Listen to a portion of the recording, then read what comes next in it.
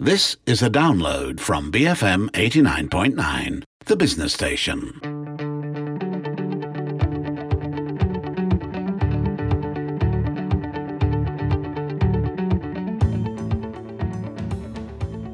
This is Bookmark. I'm Umar Pagan Ampike Pagan. In September, the novelist Lionel Shriver caused quite a stir in the literary world when she delivered her now notorious speech about cultural appropriation at the Brisbane Writers' Festival. In her speech, she argued that censorious identity politics are potentially suffocating to literary inspiration, since authors fear that creating characters from marginalized backgrounds will invite charges of cultural pillaging. Shriver described, and I quote, a climate of supersensitivity giving rise to proliferating prohibitions supposedly in the interest of social justice that constrain fiction writers and prospectively makes our work impossible, end quote.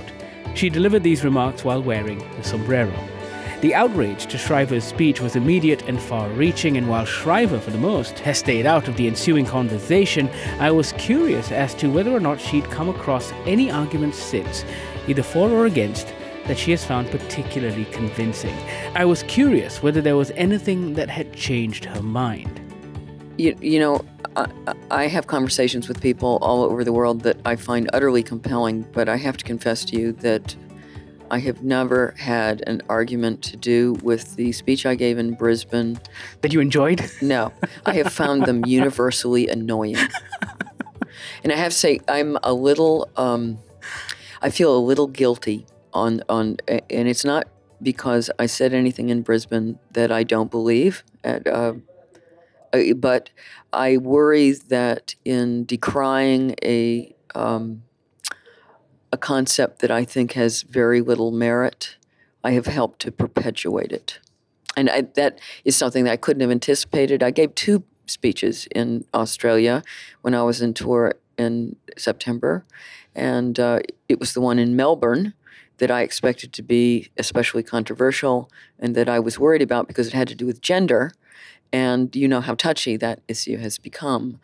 Whereas I thought that the speech in Brisbane about cultural appropriation would be, if anything, a little boring, because I felt the point I was making was pretty self-evident, that fiction writers have to be able to write from the perspective of people different from themselves, or their work is going to have basically only people just like them in it, and that's not in anybody's interest. That just seems so obviously true that I worried about. I worried about the audience walking out because they were bored. How much of the reaction had to do with with you not being able to have a civil discourse because of the rage and the name calling that eventually follows something like this on the internet, on Twitter, on Facebook, everywhere?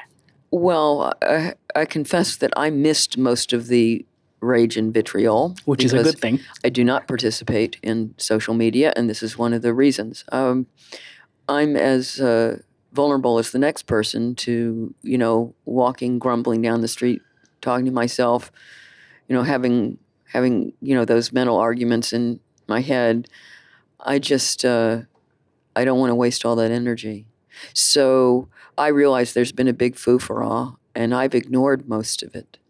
And this whole thing has inspired me to continue to boycott social media out of sheer self-interest and self-preservation. What little I have encountered, there has been a huge amount of projection of positions that I had never advocated on me, and I don't understand that. I mean, well, I do understand that. That's actually the problem with the form of social media, is that it snowballs, and people don't go back to original sources. So it doesn't matter what you actually said.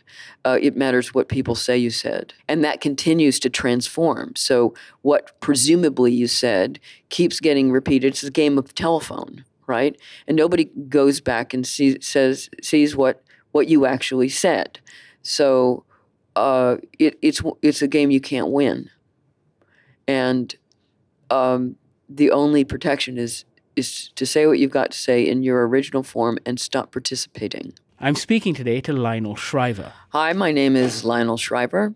I'm a novelist, and my most recent book is The Mandibles, 2029 to 2047. Here we are at the 2016 edition of the Singapore Writers' Festival, huddled in a quiet corner in the National Gallery, 3 days after the election of Donald Trump, talking about her book, The Mandibles, in which Shriver asks the question, what if the United States of America collapsed? How very prescient. I was a big fan of the book. And of course, given how the world has gone mad over the last week, there are so many bits of the book that are incredibly prescient. Well, I feel as if history is getting ahead of me. In 2029, my America falls apart, but it turns out it's happening 13 years early. In a world with God Emperor Trump, what is the role of the fiction writer? This is a situation where reality is trumping, if you will, fiction. A fictionalized version of this election would seem utterly implausible. It would seem overdone, and it would seem condescending toward the American electorate, insulting even. I don't think Trump would work as a fictional character. I think he would seem too clumsy, overdone, exaggerated, and too stupid. Everything I've read in the Borowitz Report and The Onion feel like things he would really say. Oh, it's one of the problems that has faced the comics during this election. He's impossible to make fun of because he does all your work for you. There is no role for a comic to play. You can't make fun of him. He's already a parody. How do you parody a parody? So what happens then? What is your role? Does it become harder? Yeah, I think it does I think it makes fiction harder. And it's too soon to know what to do with this material. It was the only moment of consolation that I had. It was Wednesday morning here, or Wednesday afternoon when the final results came in. It was Wednesday afternoon. That's right. And it was the only bit of consolation I had, thinking we're going to have some great satire over the next 4 years, and we're probably going to have some pretty good material for fiction and comic books. I guess I'm saying I don't think it is good material. Oh, really? Why is that? Yeah, for the reasons I'm saying. He's beyond satire, and also there's something going on that's just profoundly not funny. Some of the policies that he's proposed, which I do not believe that he's going to be able to enact, if nothing else, a number of things that he claims that he wants to do are unconstitutional. I don't think we should completely panic, but there is an ugly underbelly to this election, and it isn't humorous. It is truly frightening and concerning, and in that I write work that it's serious, okay, but I like to crack a lot of jokes along the way, and I don't think this is a jokey time. One of the lines of conversation that's happening right now, of course, is that, oh, well, he's not going to be able to do all of that stuff. He's not going to be able to do all of that stuff, so you've got nothing really to worry about. It's a big old reset switch. Give him a chance. And I'm thinking, winning an election doesn't mean it's a reset switch. You've said all of these things, and words are important, and we can't just ignore all of these words. I think Democrats are trying to keep from freaking out, and I think that's sound. That's a good idea. It doesn't help anyone to get hysterical, and it's not helpful for the country to say, oh, this is the end of the world. This is the end of the United States. California should secede, that movement. I read that. Let's all move to Canada. No, you won't. I think calm heads should prevail. Let's see what happens. Let's see what he truly proposes. He's not even president yet, and he's already taking back the idea of completely dismantling Obamacare. I think that he has very few real convictions. I think he just throws stuff out there and sees what sticks. I think, I'm going to take that back. I think he has no convictions, aside from how great he is. That's a kind of protection between that and the fact that I consider him a profoundly lazy person, that I think there are going to be a number of things that he has said he'd like to do that he's just not going to end up bothering with.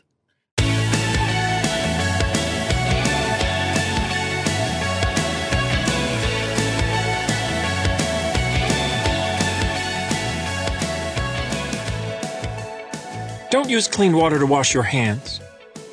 Intended as a gentle reminder, the admonishment came out shrill.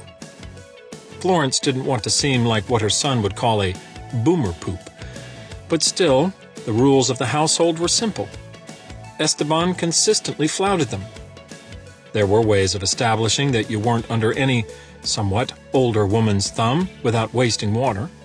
He was such a cripplingly handsome man that she'd let him get away with almost anything else. "Forgive me, Father, for I have sinned," Esteban muttered, dipping his hands into the plastic tub in the sink that caught runoff. Shreds of cabbage floated around the rim. "That doesn't make sense, does it?" Florence said. "When you've already used the..." For a lot of people out here, we probably think we don't have any skin in the game. And we feel like armchair commentators when it comes to American politics. But I think we do have a lot of skin in the game. I think that's why a book like The Mandibles is so economically appealing. you do. Exactly. And I think that's why it's... what did NPR call your book? I think it was economic apocalypse fiction. And I think that's precisely why we have skin in the game. And I think it's precisely why your book appeals to us. And it's so accessible to us because the characters we encounter, whether it's a rich patriarch who's, how old is he, 90 years old and playing tennis? 97. Yeah, 97 years old playing tennis. It's characters we come That's across. me fantasizing on my own behalf. I still want to be playing tennis at 97.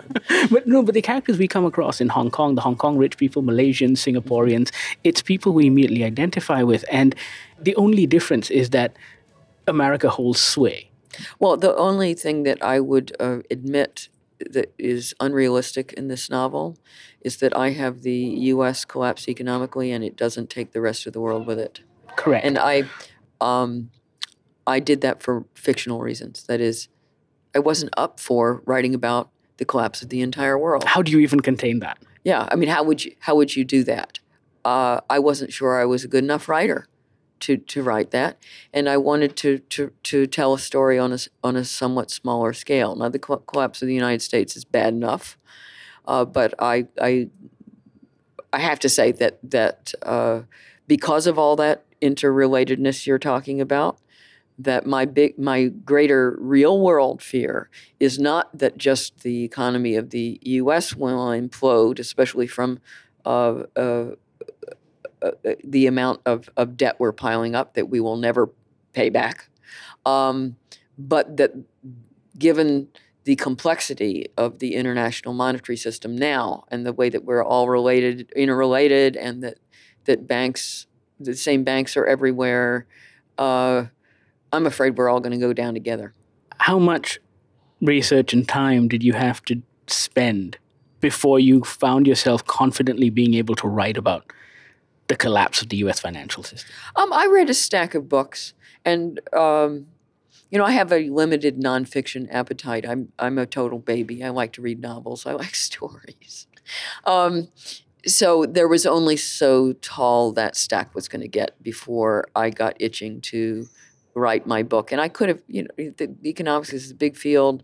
There are lots of books out there. I could still be reading up and getting more confident about the nonfiction material. But I felt a sense of urgency. Not only did I have a contract to fulfill, but also, I am sufficiently worried about real-life fiscal collapse that I felt I had to get the book written before it actually happened. Why? As in, the reason as in why that concern now in 2016? Because we've been in this position so many times, and for whatever reason. We have never been in, well, aside from what happened in 2008, which is a dodged bullet as far as I'm concerned. And a bunch of Band-Aids. We have not been through this before because we have never had that situation where we're also interrelated. It used to be that countries were much more discrete, and banks belonged to nations, and we didn't trade each other's currencies all the time. We didn't have big international companies that sold their products all over the globe. This is a new situation. And the more complex a system is, the more fragile it is. You've always dabbled in the speculative fiction, and I'm curious whether you enjoy the kind of future prognostications that we see. This is the first time that I've ever undertaken this form. I thought it was enormous amounts of fun. I had a ball. I think I enjoyed writing this book more than I have done since probably We Need to Talk About Kevin. So that I obviously enjoy writing evil, terrible things. But yeah, I mean, what I liked about it is the playfulness. I like the playfulness, and I like the fact that that it was possible to just throw in things for fun, little asides, small details. You know, toward the end of the book, there's a reference to a major U.S. Military invasion of New Zealand, which I find intrinsically comic. It's a throwaway line, and you either get it or you don't. And that was one of the great fun things about this book, is that I just tossed in a bunch of stuff, and the reader either picks up on it or they don't, and that's fine. And I enjoyed making up my own lingo, my own slang. Though I was interested in how hard that was. I'd go on this urbandictionary.com and I'd throw in this, that, and the other idea, the completely invented word, and somebody else would have beaten me to it. I mean, it's amazing how just collections of letters. Collections of noises. Little noises, that there are only certain kind of credible constructions of letters that you can come up with in English, and they're all out there. And somebody's already used them. And they usually mean something dirty as well. Yeah, it really, you have something to do with bodily function. Absolutely. Before I let you go, though, a story about Kevin. I loved the book, and I remember buying it for my mum, and I let her read it. And of course, after that, we were having this conversation, and I've had this conversation with a lot of my friends who are mothers as well. And it's interesting how that book brings out truths and confessions, because even my mom was like, I did not have that moment where I immediately saw you and went I am in love with this thing forever. Right. I had to grow to love you, and that's the cliche. Yeah. And I think that book did more to bring out that conversation than anything else. I think it was your book, and it was that article in the New York Times by Ayelet Waldman when she wrote about Michael Chabon and how she said she loved her husband more than she loved her kids. Oh, right. I remember that. Yeah. And of course, the crazy outrage for that as well. And no, we've become very sentimental about children. Totally. And no, I just wanted to say thank you for that, because I think people are having a lot more honest conversations about childbirth and just this general idea of, looking upon this baby and thinking you are my world. Well, I mean, that's what I was trying to challenge, is that we are tyrannized by cliches, and we feel we have to live up to them. So when you do have a baby, the protocol in the West anyway is that you're overcome with this love. You fall in love with your child, and the baby is put on your breasts, and you have this sense, this emotion, that's overwhelming, and it's never happened to you before. And you discover a whole side of yourself, and nothing else matters. And nothing else matters. And in my book, the baby is delivered and put on her chest and feels absolutely nothing. And I have heard from other mothers who went through the same thing. I had not interviewed anyone who told me that, but I presuppose that all is possible under the sun, and that people's real experience is vastly more various than the stereotypes that we impose on it, and surely it is possible to go through childbirth and to have no feelings for your baby. There was that line, it was probably my favorite line, about not being able to get into the same kind of clothes. And I was like, yes, I'm sure people have that thought before deciding whether to get pregnant or not. It's a thought that a young person would have. Well, it's a huge demand on your baby. It's a huge demand on your body. And maybe it is a demand on the baby, too. It is, but no one will say that out loud. And you're being asked to make a sacrifice. Your body may never be the same again. And that's a sacrifice on behalf of someone else. And you're supposed to make it cheerfully And I can imagine not being that cheerful about it. Lionel, thank you so much. My pleasure. That was Lionel Shriver. You can find her novel, The Mandibles, at all good bookstores. You've been listening to Bookmark, BFM 89.9.